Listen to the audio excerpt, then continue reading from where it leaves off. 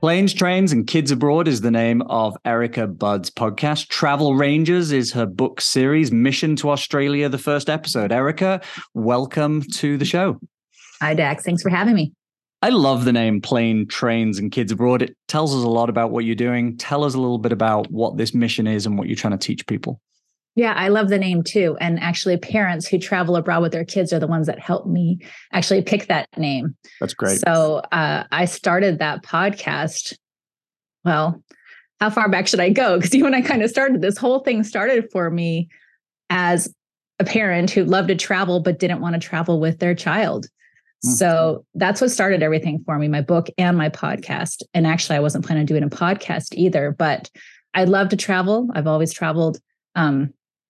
About 30 countries to date. And it's not more because I keep going back to the same countries because there's so many different places to explore in a country, right? But all of this started because my son, I was adamant. I was one of those parents that was adamant that I'm going to enjoy my travels abroad. I'm not going to take my son with me. He's not going to remember it. It's a lot of money. What's the point? And then I took him to Australia because I'm a single mom. It was either I had just gotten back from a trip, a cruise in Europe, and I met this fantastic Australian couple. And they invited me. And I don't know, for those of you that travel, you know that when you meet people, when you travel, they say, come on over, and they mean it. And that was actually something I learned. One of the first things I learned when I was an American traveling, that people actually mean it. And if you say, come on, they'll come. And if they say it, you're able to go. So this couple invited me to go, and it was New Year's Eve. And I remember thinking, well, I can either stay here with my son or we can just go. And even though he won't remember it, it'll be a trip, and at least we'll get to go and I'll remember it. And I took him, and it was the most eye-opening, best thing I've ever done. He was 5. He had just turned 5. We had a long layover, like a day layover in China on the way.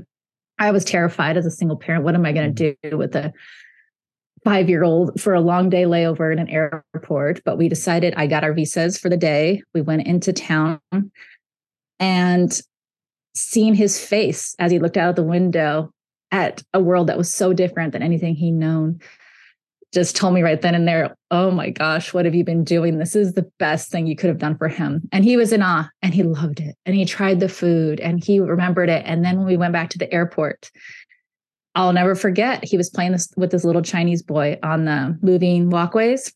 Mm-hmm. And they didn't understand, of course. He spoke Chinese. He didn't spoke English. And they played for like an hour just on a moving walkway. And they didn't care. It was a universal smile, right? And that was another moment. I'm like, oh my God, look at what you're giving him. And this was we didn't even make it to Australia yet, right? So it ended up being an amazing trip. And that told me right there and there, you're wrong. You've been wrong. This was a great opportunity you gave him. And from that moment, I wanted to inspire other families and other families to not only travel abroad, but to start with kids and help them to realize that there's a whole world out there that's different than theirs. And that's kind of what started it all. So that's the key thing, isn't it? It is understanding that the things that they're surrounded by are not the same things that everybody in the world is surrounded by, and their life experiences are not the same as everybody else's life experiences.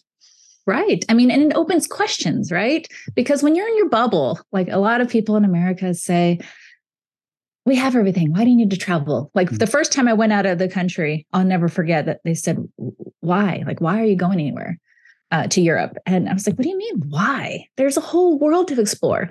The thing is that you don't know what you don't know, right?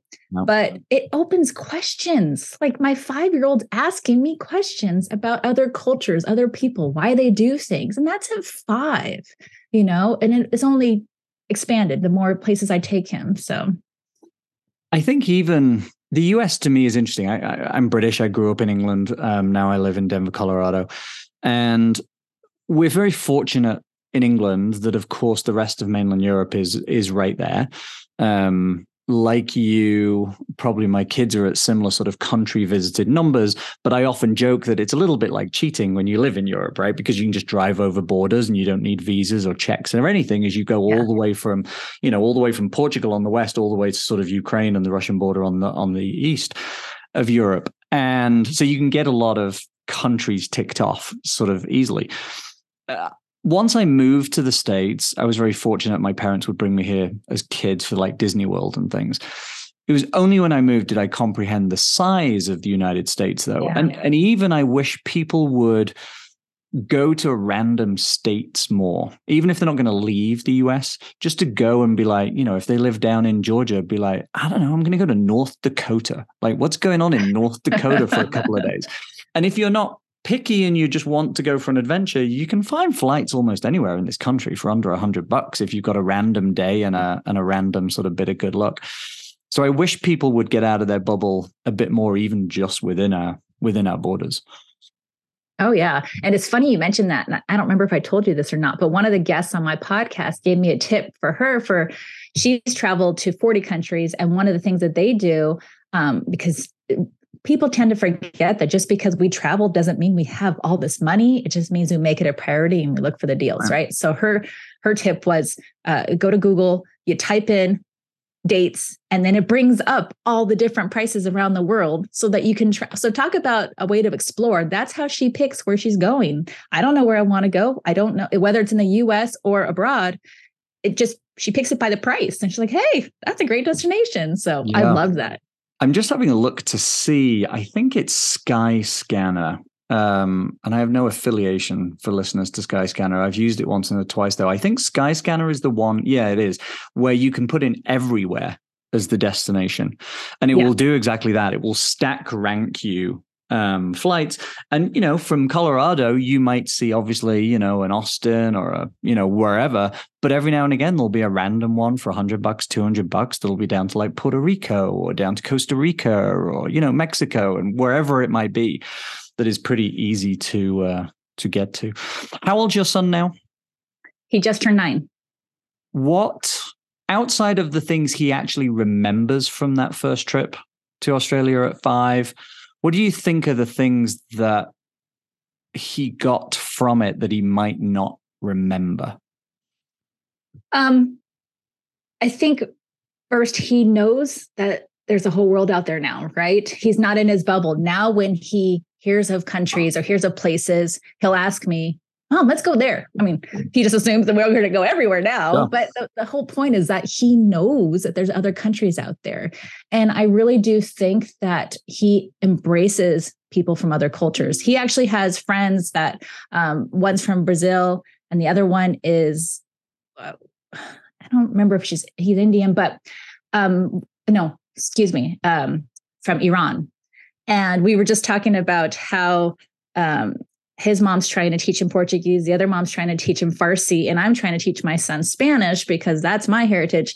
And I was telling him, like, see, look at your friends your friends have family from other countries as well. And we're trying to teach them different languages. And he's like, oh, really? Like, it's just that understanding of people coming from other parts of the world. It's I think that's the biggest thing he gave him. It's that the questioning of, oh, that's interesting. Not, I think it's when you like meet kids or like, you have a lot of people that don't like different, right? It's wrong, right? That's often what you hear when it's not the same as what you believe, it's wrong. And I think he's learning that it's just different and it's more curiosity, and he's meeting these differences with curiosity instead.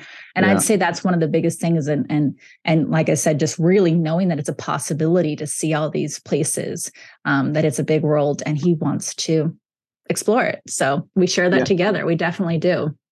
That's wonderful. And I think you're absolutely right. I think once they start to either go places or really get to know somebody else's circumstance, they become more tolerant and they become more accepting. We're not born racist. We're not born with deep prejudices in us, right? We learn those from the environment that is around us. Now, bizarrely, given what I do today, my original training is as a geneticist. And there is sort of a genetic fear factor built into us out of safety, which is to question difference, right? And to make sure that difference is something different is safe. However, I think we accidentally get raised today through media and things that different is always scary by default, whereas actually different should be something that can spark curiosity, that can lead to something really quite great. And sometimes it's dangerous and you need to run away from it. But that shouldn't be, I think, the default. And I worry that changes so much about how society works or doesn't work today, including foreign policy. Yeah, and it's interesting too, because one of the things, and I know we'll kind of speak about this, but I do speak at schools, and half of my presentation is just making sure kids understand why are we learning about different cultures. So the first book's on Australia, right? So I these are some of American culture things that we're aware of, and these are the things that you learned about in the book that are Australian culture. And then why is it important? Why am I having you learn about this? Why is culture important? And then I give them examples of they go to a house and their friend speaks a different language, or they play a sport that another friend doesn't play, and how they respond to that and how it makes their friends feel. And so it's something that is really important to me, and I want kids to understand that, and they all interact, and make sure I have them look around the room and look, saying someone is from another country or has family from other countries, and as you grow and whatever career you pick. So yeah, it's something that it's really important for kids to understand, and I really believe in that, and that's what my book kind of is, that first doorway into that, I hope. What sort of questions do you get on the school visit? Well, I try to ask them questions first. So, because I want them to relate to as many of the characters as possible in the book. So I have, the kids are all diverse kids. And I did that intentionally because I just wanted as many kids as possible to relate to the book, right? So throughout the entire presentation, I ask questions, have you done this? Or do you look like this? Do you have this? Just so that they can relate to it. Have you ever been here? What sports do you, I ask them questions so that they can relate. And then the questions that I'll even ask them, where should they go on their next adventure? And I love the countries that they bring up. And you could tell it's because that's where they have family from, and it reminds other kids. Like I had, I can't remember now, but mainly the types of questions that I get at the end, if we have time, because we don't usually have time because we're so engaged in throughout the whole conversation, it's just mainly how many countries have you been to? Has your son been with you? Did you taste that food when you were in Australia? Because I lived in Australia I lived in Australia for 3 years, and that's one of the reasons why I chose it. Plus, I took my son. But did you eat that food? Did you see a kangaroo? Stuff like that. Absolutely, and that's great that they know kangaroos are in Australia. I mean, why the heck not, right? The food questions, I think, always a great one, because I think people can, are grossed out by certain things, which is always, a fun topic for kids. And did you see snakes? Did you see giant spiders? Things like that. My 3 of my kids lived for a year down in South Africa and Botswana, and their spider pictures were astonishing. Still to this day, I wouldn't want to run into most of those things. Oh yeah, no, I think in Australia they had like the world's deadliest. Is it spiders or insects? They have something. Everything, I think. I think Australia just is there to try and kill you. Would you stop telling me all these things? Yeah. So, but it's just like there's deadly spiders in the States as well. It's just, you don't go in those places. You don't stick your hand in dark corners, things like that. So, right. I love at the moment trying to find countries where everything's not the same. I don't want to walk down a high street and see another Starbucks and a Dunkin' Donuts and a Walmart and things. Of the 30-ish countries that you've been to, where did you find something that you really felt was pretty far away from the bubble that you might live in day to day back in America?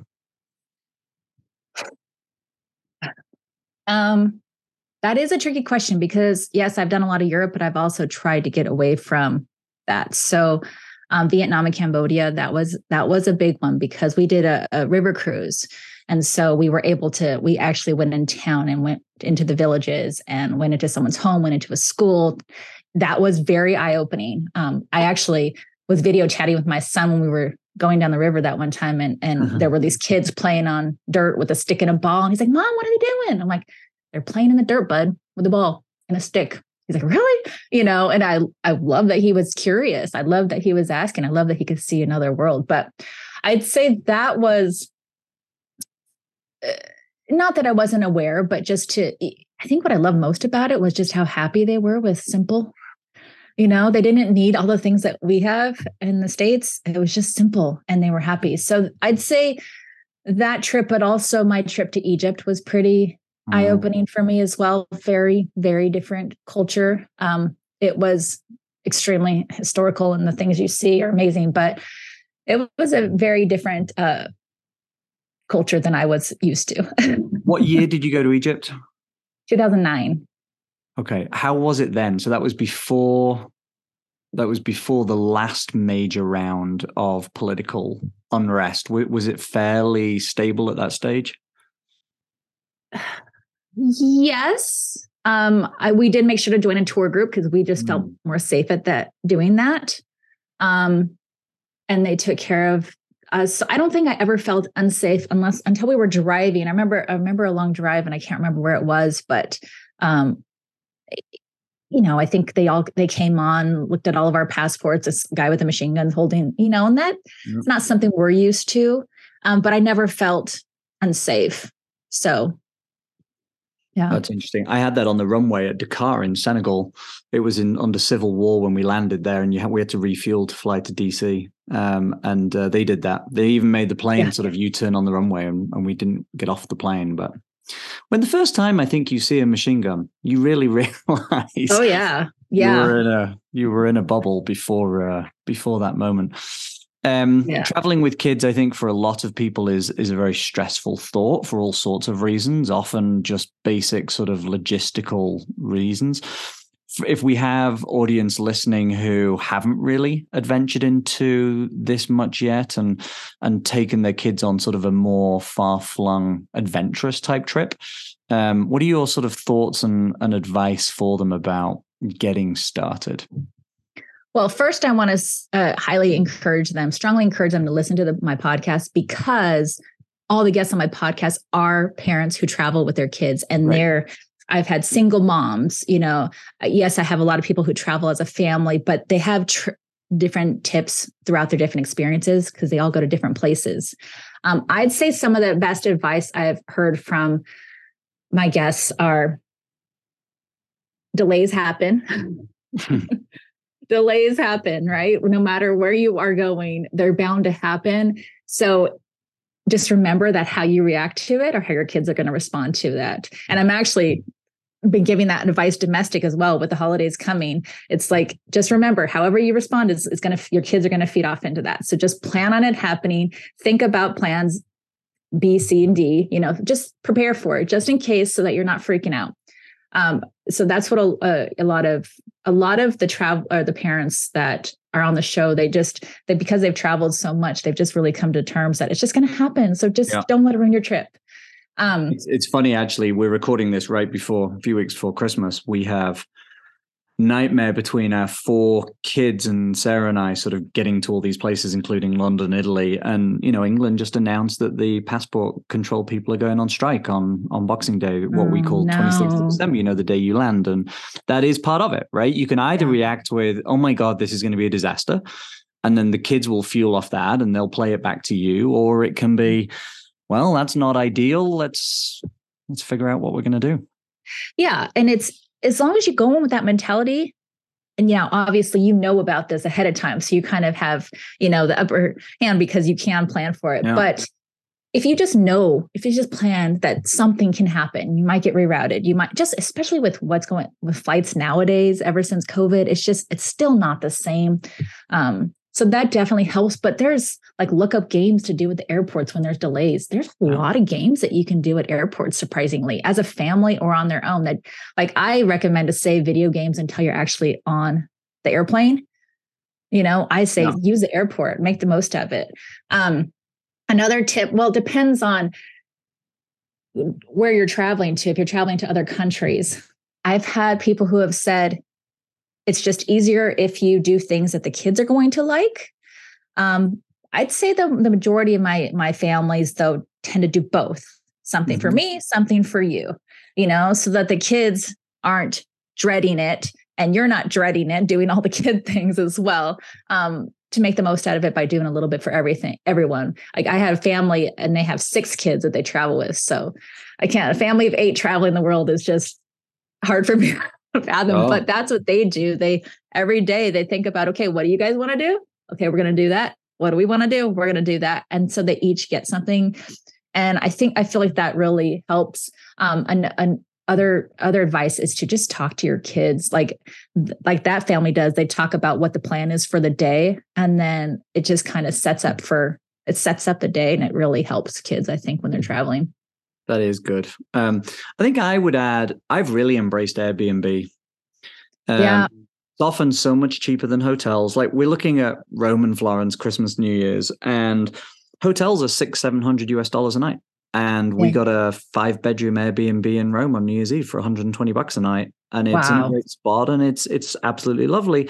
But then a family can also save a ton of money by making some food in the Airbnb as opposed to having to 100%. eat 3 meals out, 3 meals out. And I suppose the other thing that I think, I don't know why, but in England, we always got taught this, but I don't hear people in the States having it as part of their default plan is get insurance. I mean, you know this, but a lot of people don't know that their medical insurance in America will not cover them when they go around the rest of the world. Nobody in England in a hospital cares that you have American medical insurance. So get medical insurance. Yeah, I'm actually a huge, huge advocate for travel insurance. I used to work for one of the big travel companies, and I used to hear all the stories of all the people coming back. And after that, I'm like, I'm getting travel insurance. So I do anytime I go abroad.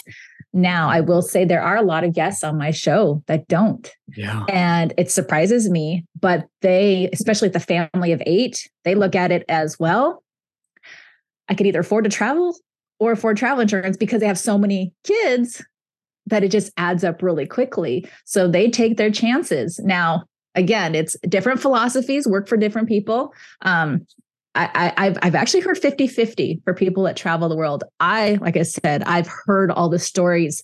One of my guests on the show, Eric from Travel Babbo, he's traveled to 100 countries, and he learned the hard way because he had to fly, like his wife broke something in another country. I think it was Iceland or something, and they couldn't get her back. So they had to charter a plane, and he ended up paying this ridiculous amount. And he's like, that's it, travel insurance. So unfortunately, people learn the hard way, but it really is like car insurance. It's like, yes, you have it and you hope you never have to use it, but you'll be so glad you did. Oh my God, the cost gets so significant so quickly. And actually, we have a lot of audience for this show in England. And now with Brexit, a lot of people in England don't realize that we've lost a lot of our reciprocal benefits of our socialized medical systems in mainland Europe and in the UK.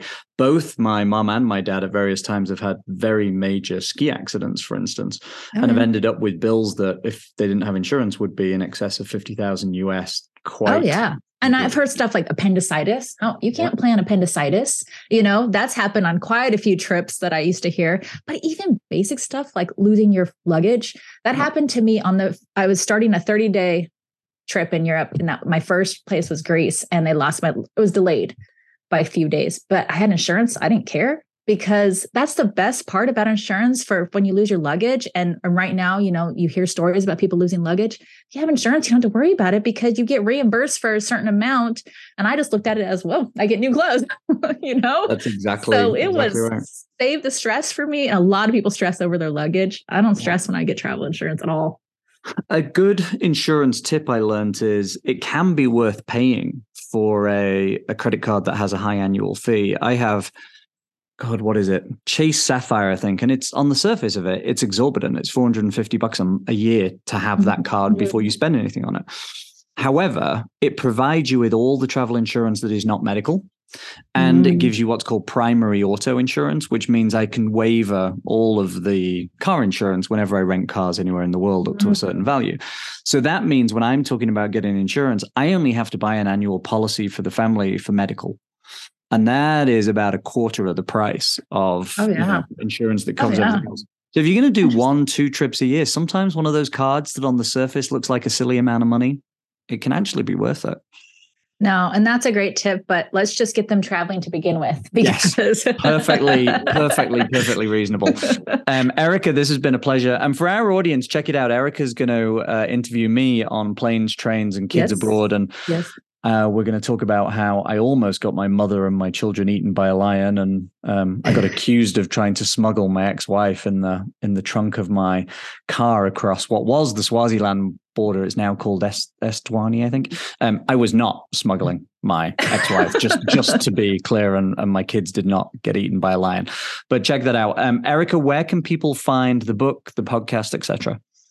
So bigworldpub.com. So big world, because as you can imagine, I wanted people to know it's a big world pub for publishing. So bigworldpub.com. Wonderful. Erika, thank you very much. Thanks, Dax.